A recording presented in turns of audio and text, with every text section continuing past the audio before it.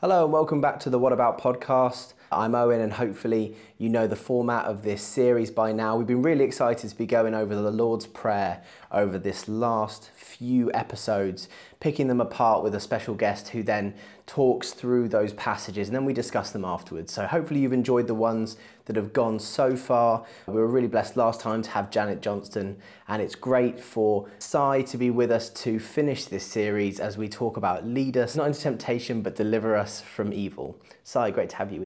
Thank you, it's great to be here. Not sure I've ever been called a special guest before, so I'm excited. I don't know why I'm special, but we'll see. As you say, actually, it's been a great series, and it is my joy to finish off with the prayer and lead us not into temptation, but deliver us from evil. And whilst many people may pray, certainly I did as a child, yours is the kingdom, the power and the glory forever and ever. That's a traditional addition to the Lord's Prayer. It's not actually the end that Jesus had. Jesus, true to his words earlier in Matthew's Gospel, just a few verses before, teaches us not to use many words. We don't need to embellish or improve our prayers with religious language. In fact, your Father in heaven is not impressed with this sort of thing. So God's interested in us. He's interested in our hearts, what's going on in the secret place, and he knows it anyway. So that's, we don't need to use religious jargon in that sense. When we come to him, he wants us to encounter him and for him to encounter our hearts. So yeah, it's worth bearing that in mind. So this is how the Lord's Prayer finishes with, and lead us not into temptation, but deliver us from evil.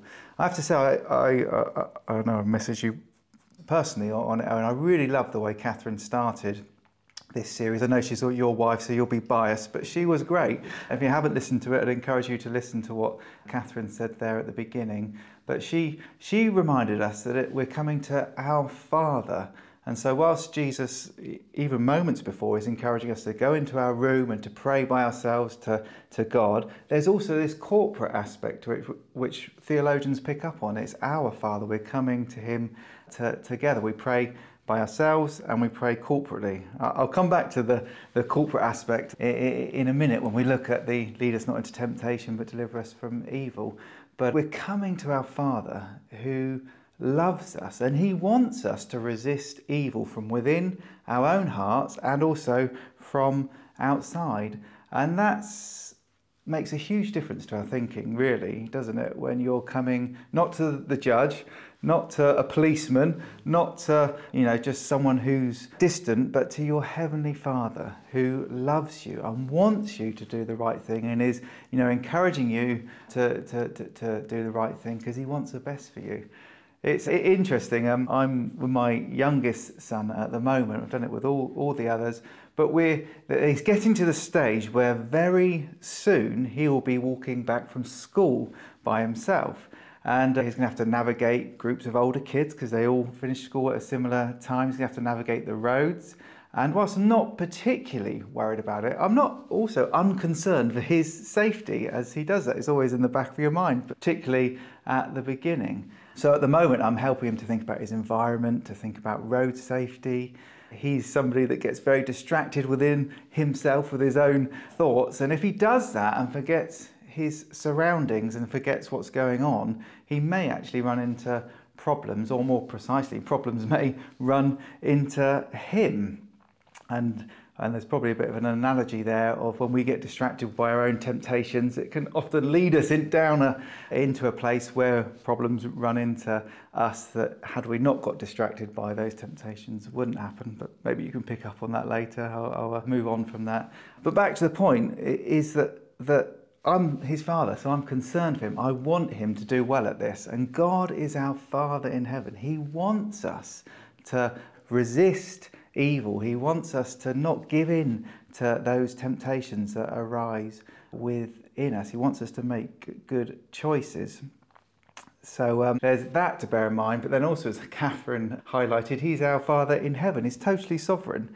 So he's the one who is in control of all things. So we're coming to somebody who loves us, but also has the power to help us. And I'll pick up on that a little bit later as well.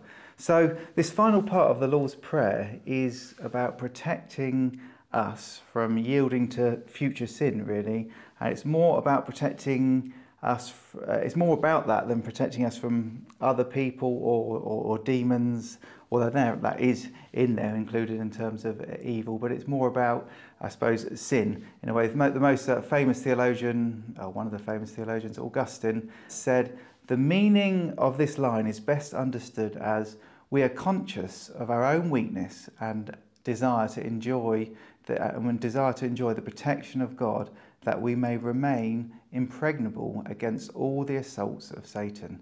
And one of my favourite theologians, Calvin, writes on this: "Whoever implores the assistance of God to overcome temptation acknowledges that unless God delivers him, he will be constantly falling." So it's worth bearing that in mind. For us as Christians, there's great peace in knowing that God is sovereign over our lives, and we're coming to him, and that everything that comes our way does actually have a purpose. And you've got scriptures like Romans 8 verse 28 and that sort of thing. However, it doesn't mean that we just accept everything that comes our way either. God wants us to come to him and to exercise faith in seeking him for deliverance from trouble, deliverance from our temptation. We're called to seek him for peace in the land that we live in, and yet we can trust him to know that when things do happen, when things do go away we weren't expecting, and there's afflictions or other things that are going on in the world around us, we can trust him that he knows what's happening and he's in control of everything.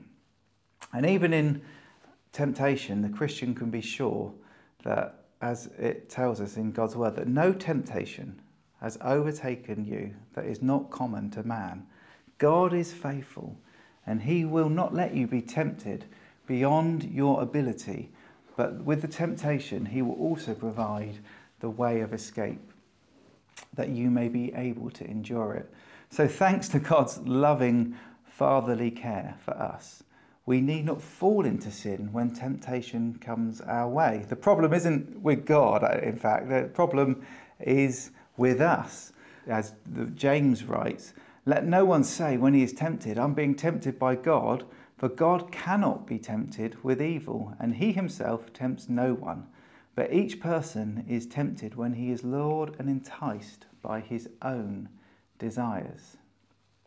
So the problem is with us. And as Jesus makes clear to his disciples just before he goes to the cross, and they're sort of sleeping in the Garden of Gethsemane, he says, "Watch and pray that you may not enter into temptation, because the spirit indeed is willing, but the flesh is weak." Thus, when we pray this part of the Lord's Prayer, we're recognising that our flesh's natural disposition leans towards sin. So we need to daily seek our Heavenly Father for his help, not to give in to these sinful temptations that come along, and to deliver us from any evil that comes our way as well. As I said, either from the devil, the world, but mainly from ourselves. And picking up on the point that I made earlier about, from what Catherine highlighted, that it's our Father in heaven, there's a community aspect to that. It's not in the Lord's Prayer that we then need to go, and one of the ways that can help us from falling into temptation is having people that we are accountable to, people that we have a close relationship to say, "Look, I'm really struggling at this. Can you pray to help me not to fall into temptation there?"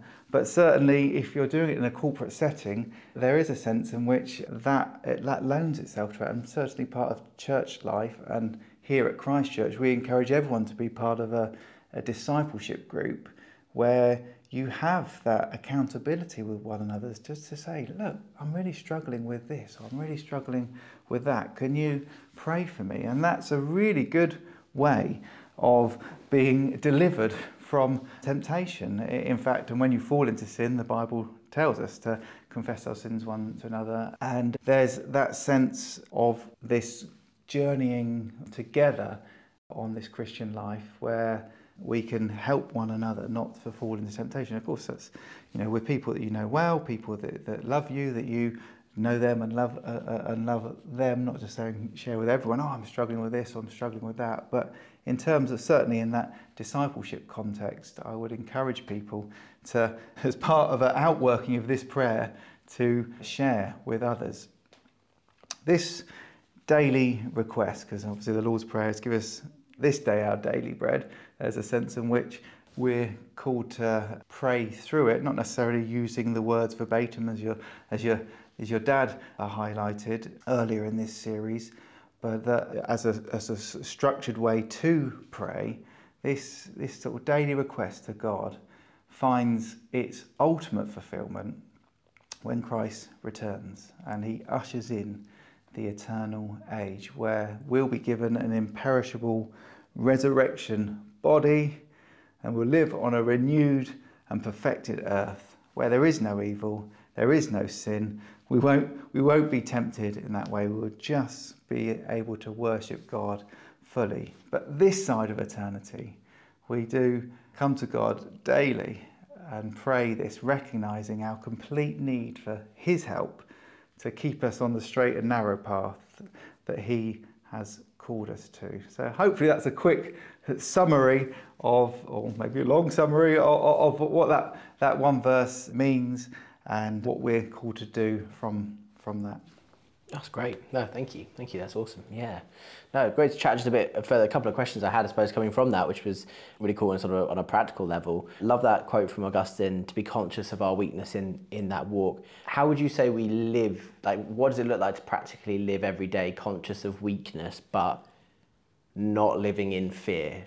That sort of tension of, we know we have to be aware of our weakness, but also, that not seeing the, sin behind every bush almost. Yes, yeah. I think going back to what Catherine highlighted from what Jesus teaches us to start with, you're coming to our Father in heaven. There's a big difference to somebody who's trying to do something and they keep getting it wrong. If it's like the head teacher who's a strict head teacher, they're telling them off every time, to a child learning to walk and the dad's there so excited that the child's learning to walk and they fall over, and then you pick them up and encourage them to keep going.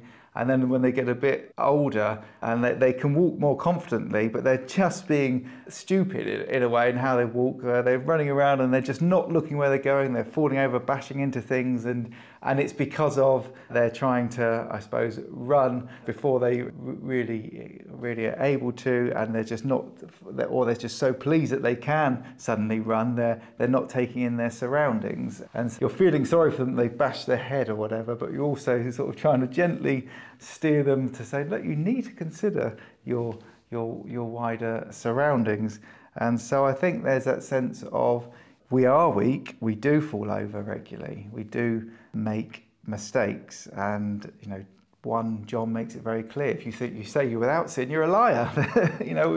we all sin, and certainly when you get to the level of you're going to be judged for every word that comes out your mouth, and every thought and intention of your heart is exposed before God, then you think, oh dear, yes, I do sin quite regularly on those levels, even if indeed you're slightly better. So we all sin, we all make mistakes, and we need to be quick at dealing with them. And I'm not minimizing that side of it, but there is a sense in which God loves us. He's our Father, and he's wanting us. His Son, the Lord Jesus, has died for us, made us clean. He is wanting to help us to become more and more like Jesus. So there's that. I think there's that wonderful balance of, yes, recognizing we fall over, recognizing that we will make mistakes, not excusing them, but knowing that God loves us and is wanting to encourage us forward. So I think that's a big factor in that, knowing it's Father God that we're coming to. But then at the same time, he has also given us his Holy Spirit to help us live for him. So whilst we are weak and our natural selves is dead in our transgressions and sin, we have been raised with Christ. The same power that raised Jesus from the dead is at work in us. So we we don't have to think, oh, I'm always going to fall. You're not, actually. In Jesus, you have the power to resist it. I made that quote that no temptation has come to us, that God hasn't provided a way of deliverance. So we don't need to live in fear that, oh, am I going to be good enough? Actually, God has given us all that we need to live a godly, righteous life. And in his grace, he's made provision for when we fail, which we all do from time to time. Yeah, and I think it's really great you pick up just about the Holy Spirit there, but the thing I wanted to go on to next was that sense of making sure, how do we live not falling into temptation, but not doing it in our own strength? And I think it was something I was reflecting on with Catherine just yesterday. Actually, we were talking on the drive home, and it was a review of a book that I read when I was younger, and these people were saying, most of these sort of what we would see as sort of the 5 ways to not fall into sin, they're all like, you've got to work on this, and you've got to work on this, and you've got to do that. And I hadn't realised how much it actually framed a lot of my growing up, that it was on me to deal with it. And although obviously there is personal responsibility, that awareness that as long as you keep doing it in your own strength, you're probably not actually going to see that growth and that sanctification. It has to be the work of the Spirit in your heart. Yeah, it's a great point. It is a great point. And one of the books that I read, I think, is a book called Deep Mentoring, which, forgive the title, but it is actually a very good book on discipleship, really. And in there, he reminds you that the Holy Spirit is the chief discipler. Yeah. It's his responsibility to get us to be more like Jesus. And so, obviously, he's talking about in a discipleship, mentoring relationship there. So you also have a certain responsibility to try and help disciple the other person. Obviously, they themselves have their responsibility before God, but the Holy Spirit is the chief discipler, and he's the chief one that is at work in our lives. He's the one that highlights sin to us. He's the one that is challenging us, and he's the one that will help us. So it is drawing upon him. It is seeking his power and seeking him to make you more like Jesus.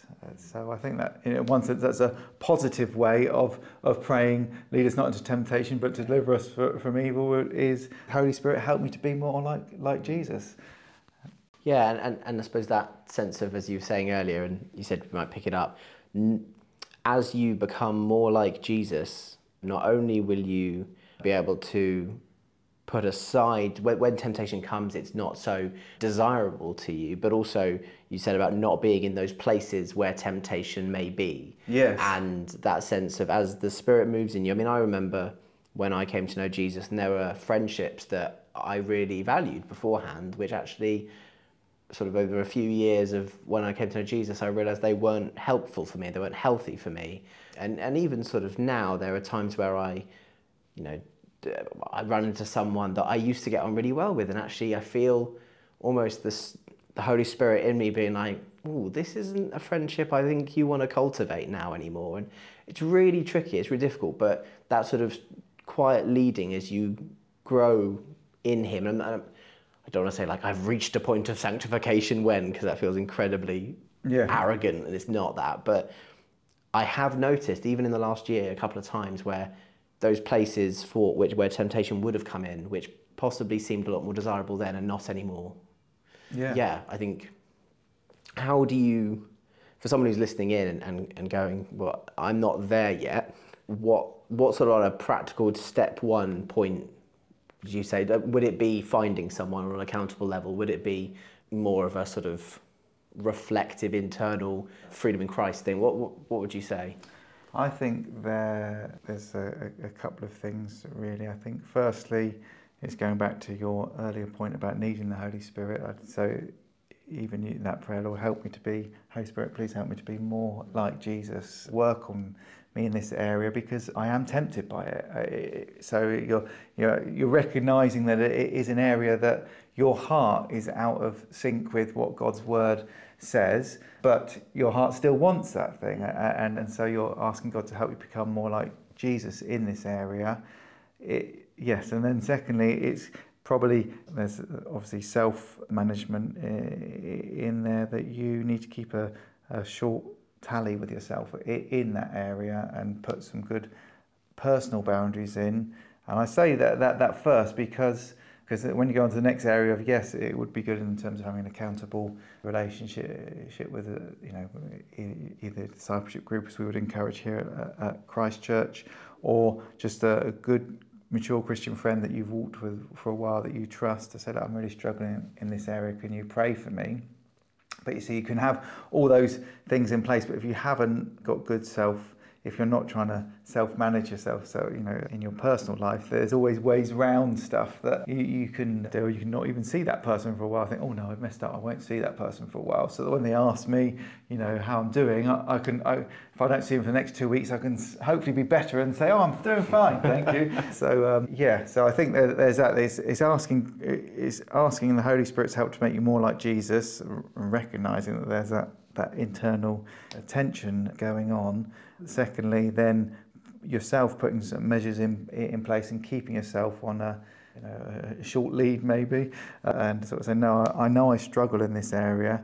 Well, for example, what you just said about some people that you now see that is difficult. When I first came back to Christ, there were friends that I'd hung around with for a while that I knew I had to initially just not see, because I wouldn't be, if I was with them, I wasn't strong enough to stand up to, and say, no, I'm not like that anymore.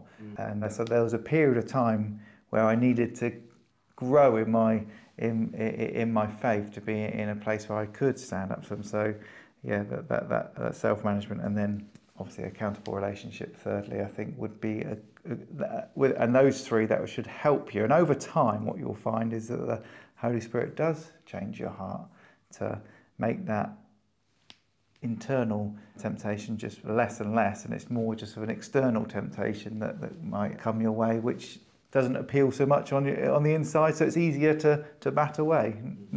There's always times the devil waits for an opportune time, so he may, when you're feeling low, bring something about that normally you wouldn't be tempted by, and you think, oh dear, oh that is tempting, and then that's a different setting. But again, with the Holy Spirit's help, in any situation, we should be able to say, no, I can get a way out of this. And how, I suppose, would you, for someone who might be either a new Christian or listening in, how do you know when it's the enemy's voice speaking to you and it's not just either your own thoughts or something else coming? There's a lot of conversation that happens in the world.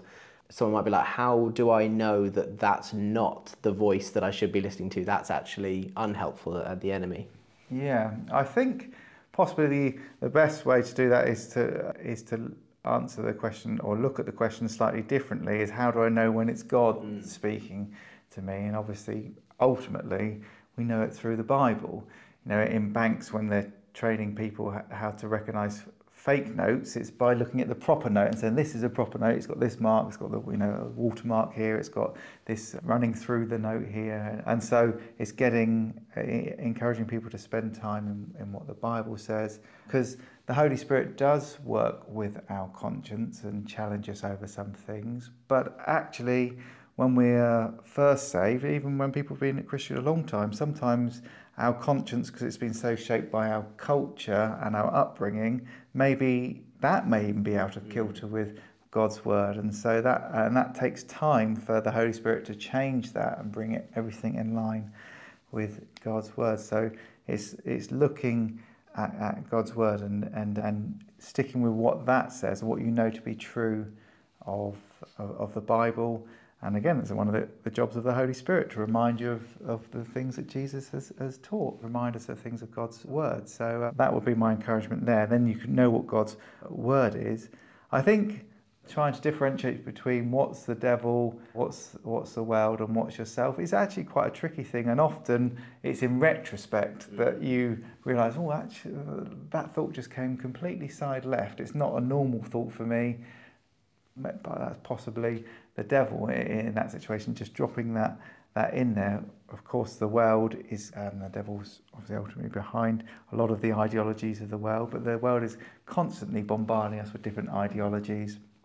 And so those thoughts can get into our mind. And if you watch certain programs, and in Christchurch we have a lot of freedom, I suppose. We leave a lot of things down to people's conscience in terms of what they will watch and what they won't watch, and what's right for one person may actually be wrong for another person. And you see that in Scripture in terms of people's consciences, but the Apostle Paul recognising there's some people have a more sensitive conscience to others. But if you so, for example, one of the things that me and Anna, against a personal choice that we've made, we don't watch any series or films that promote affairs or in a positive light, really. In fact, there was one series that we were quite enjoying because the wife was staying faithful to the husband, but then I think comes season 2, it changed and it started to promote that her going off with this other man and trying to justify that in people's thinking. So we stopped watching it because that would drip feed into your thing. So you do have to be careful what you allow yourself to watch, because that will influence you, and then that will start causing you temptations in that area.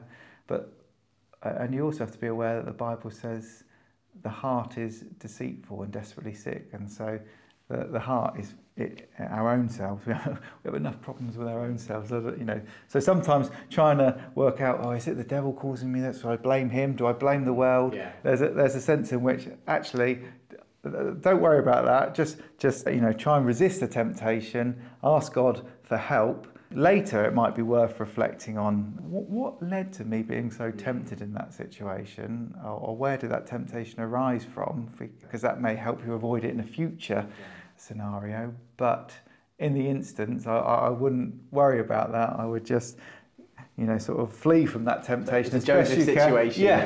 Don't think anything, just run. Yes. Leave your cloak, just run. Yeah. Do I rebuke you, devil? Just run. And then take God's escape route. And then later, maybe it might be worth reflecting on some things. It's interesting, though. I think, actually, I was just thinking about Joseph, and often we obviously do hold up Joseph in that situation as a great example. It's also worth bearing in mind on an earthly sense, it looks like it fails miserably because Joseph ends up in prison. Yes. So it doesn't always mean things won't always look like you think they should look. You think, I did the right thing. Yes. But God will bring it for his glory at the right time and will honour that. Yeah, I think that's very true. And that's where, going back to the Our Father in Heaven part, is recognising there are things that come. And even if we are, trying to live as godly life as we can and we're avoiding temptations, sometimes there are evils that come our way at the hands of other people. Yeah. And we have to deal with that and as best we can to try and either avoid it or not let that evil then enter our hearts in terms of maybe bitterness in response to that person, or we need to be giving that over to God. So it doesn't always work out the way that we expect, but we can trust that God is sovereign and that he does have a purpose in it ultimately. Whilst we possibly will never know this side of eternity why some things happen, we can trust him that he's our Father. He is good, he loves us, there is some purpose in it, and one day when we go to be with him in glory, we will understand more fully why some of these things happened. That's incredible. Thank you, Si. That's really great. I think a great place to close and to draw that in, a good summary almost in that last sentence of what we to do and what we're to live for. So thank you so much for joining me. You're welcome. Today. It's been a pleasure. Amazing. Well, thank you so much for listening. Thank you for sticking in along this journey with us. We've really enjoyed it. I hope you guys have as well. I just want to finish by reading those verses from Matthew 6 that we've been looking at, but I want to start just a bit before. And when you pray, do not heap up empty phrases as the Gentiles do, for they think that they will be heard for their many words. Do not be like them, for your Father knows what you need before you ask him. Pray then like this: Our Father in heaven, hallowed be your name. Your kingdom come, your will be done, on earth as it is in heaven. Give us this day our daily bread, and forgive us our debts, as we also have forgiven our debtors. And lead us not in temptation, but deliver us from evil. Thank you for listening.